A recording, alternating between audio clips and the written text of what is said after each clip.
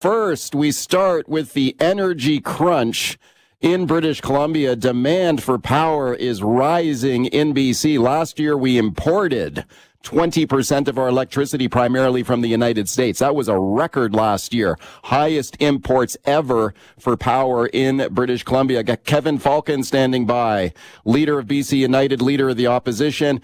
Big summit on natural resources this week in Prince George. BC Premier David Eby was there this week. He made a big announcement about expansion of BC hydro infrastructure. Have a listen here. It's an assurance to you that you will have access to clean, stable, affordable electricity to decarbonize your operations and to build jobs in British Columbia. Okay, as a big announcement there by the government here this week. The opposition also a big announcement today with a resource prosperity plan outlined by Kevin Falcon, the opposition leader. He joins me now. Kevin, thank you for coming on. And thanks very much for having me, Mike. Yeah, you're welcome. Thank you for doing it. First, let's start with your reaction to the announcement from the EB announcement there. $36 billion multi-year plan there to expand hydro infrastructure. What do you think of this plan? Well, first of all, this is so classic NDP. What they did is they took a 10-year capital plan that BC Hydro already had in place. $24 billion of that 36 was already monies that they had in place. So really what they're saying is, we're now going to add $12 billion over 10 years, which is just over $1.2 billion a year. Frankly, a rounding error in that company's infrastructure. But the reason why they make these announcements is because it is a massive acknowledgement of the failure that they've done for British Columbia in making sure that we have expanded electricity options. Now, just to understand, and I really want your listeners to remember this, they strongly and vociferously opposed BC Liberal governments. That is what we're now called BC United, back when we were pushing and starting the Site C dam. In fact, I was there in 2010 with Gordon Campbell when we launched the Site C plan. Christy Clark pushed it through, and the NDP stridently opposed it. Then the second thing they did, Mike, you may recall this, they canceled and wouldn't renew any of the independent power projects we did, because one of the things that we did is we recognized, even with Site C, we wanted to expand the pool of renewable power sources. So we did these independent power projects that were made up of solar, wind, tidal, run-of-the-river projects, all feeding in to ensure that we would have electricity self-sufficiency, which we actually wrote into our Clean Energy Act. Now, what they did is they canceled those projects. They refused to renew them. They said it was a giveaway to Gordon Campbell's corporate friends and supporters, all that usual left-wing language they love to pull out. And where are we today? Well, last year, there's David Eby saying, actually, even with Site C, we're going to need more power, so we're going to go out and do what? Get independent power so that we can help. And the problem is we're 7 years behind schedule, and so their announcement the other day up north is just an acknowledgement of the fact that they've taken us in the wrong direction to the point where we're now importing power from the United States. 60% of it is fossil fuel-driven power. Yeah, I'm glad you reminded the listeners there about the history of the Site C dam, because thank God this dam got built, and hopefully they throw the switch on it next year, because we badly need this power right now. Let's go into the Wayback Machine here. I'm going to play a clip here. This is John Horgan, okay, then the NDP leader, speaking in 2014 against the Site C dam. Listen to what he says here. Is it all we don't need this power? Have a listen to this. We don't need the energy today. The cost will be prohibitive. The environmental consequence is significant. The agricultural consequence is significant. We have a surplus of energy now. I've been talking about this for a number of years. We have more energy in British Columbia than we need. Yeah, we have a surplus. We don't need it. We've got more power than we know what to do with. They didn't want to build this dam. The only reason they built the Site C dam, Kevin Falcon, for your thoughts, they did not want to complete this project. It was just too far along to stop it, right? Otherwise, they would have killed it. Absolutely. They would have absolutely killed it. And thank God the professional civil servants somehow managed to get across to them that maybe it might not be a good idea to write off $5 billion of investment that had already been made as that thing was moving along. But they still took a year trying to figure out whether they even wanted to go forward with it. But here's the thing, Mike, and this is really important. It's not just Site C. The biggest three projects that we have going on in BC right now are Site C, the twinning of the Trans Mountain Pipeline, and the Coastal GasLink LNG Canada project. Together, those three projects represent about $80 billion of capital, and they're distinguished by two things. Number one, they were all supported by BC United governments, formerly BC Liberal, and number two, they were all opposed by this NDP government that was then in opposition. And I just want people to think for a second.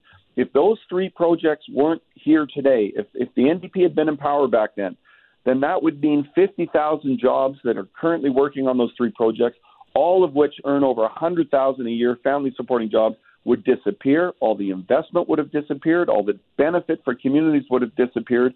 And that's why when you have a government that doesn't understand business, doesn't understand leadership and how to make generational decisions, not political, electoral decisions, but generational decisions, is not going to be good for this province. Okay. Let me ask you about what your government would do should you become the premier here in the next election scheduled in the fall. Because I listened closely to the EB announcement here, $36 billion for BC Hydro expansion. A lot of it is infrastructure that is badly needed, but I didn't hear anything about actual power generation. Like, we obviously need the infrastructure to transmit and distribute the power around British Columbia. We're way overdue on that. But what about generating new power? That seems to be the missing part, isn't it? Well, absolutely. And please, your public really needs to understand this. They just canceled the FortisBC $327 million proposal to expand their natural gas pipeline to make sure that there's going to be heating for one of the fastest growing parts in the province, the Okanagan. They canceled that, and BCUC, which, David Eby fired the chair and put in his own chair that's going to follow his direction. BCUC acknowledged that the reason they were doing this was because the NDP's so-called Clean BC plan, which we call Cost BC, actually says that they can't have any major projects happening in BC anymore because they have to shrink the GDP by 10% in order to meet their ridiculous targets for emission reductions in BC. And so that actually means you have to shrink the economy. But what it also means for the Okanagan residents is that in the next 2 years, they could be facing rolling brownouts or blackouts. And that's the kind of short-termism, short-sightedness that's harming us. Would you approve that pipeline if you win the election? Okay. How would you do that? So you would overrule. Go ahead. You would overrule the Utilities Commission and approve that pipeline? No, I would scrap Clean BC, which is one of the reasons why they are saying they have to make that decision, because David Eby and the NDP have said we have to shut down all new sources of production that are going to add to our emissions.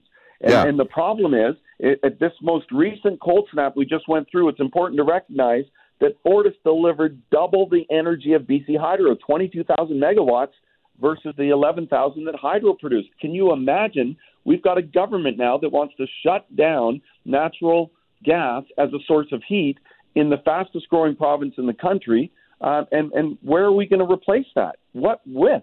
And that's the short-sightedness, just like the short-sightedness on not supporting Site C. Can you briefly remind the listeners where you stand on the carbon tax here? And we got a carbon tax increase scheduled to kick in here on April 1st. Let me play a clip of David Eby here going after you for flip-flopping on the carbon tax. Here's what he had to say about you, and then I'll get your thoughts. Here's Eby. The other side of the House is desperate to justify their about-face on climate action. It's embarrassing. They will say anything to get elected. Okay, so he says say anything to get elected. It's embarrassing, your flip-flops on climate change. Like, what is your position on carbon tax? That's really simple. The carbon tax that the BC Liberals, now BC United, brought in 2008, that was supported by virtually everybody, John Rastad, myself, environmentalists, was a revenue-neutral carbon tax, meaning by law, every penny had to be returned to the public in the form of lower personal income taxes, lower small business taxes. When the NDP got elected in 2017, they changed the law and said, we're not going to give back that money. We're going to take it all into government. Then they more than doubled it, and now David Eby and the NDP want to triple it in the next 6 years. There is no way I'm signing off on that at a time when British Columbians are struggling just to meet their family budgets. Not a chance. It's become a tax grab. It was never meant to be a tax grab. It was always a tax shift. So I'm not supporting that. We're not signing off on it. I'm going to oppose them on trying to triple it over the next 6 years and get back to making sure that we look after people's financial interests, because they are struggling. Thank you for taking the time today. I appreciate it. No problem. Thanks very much for having me, Mike.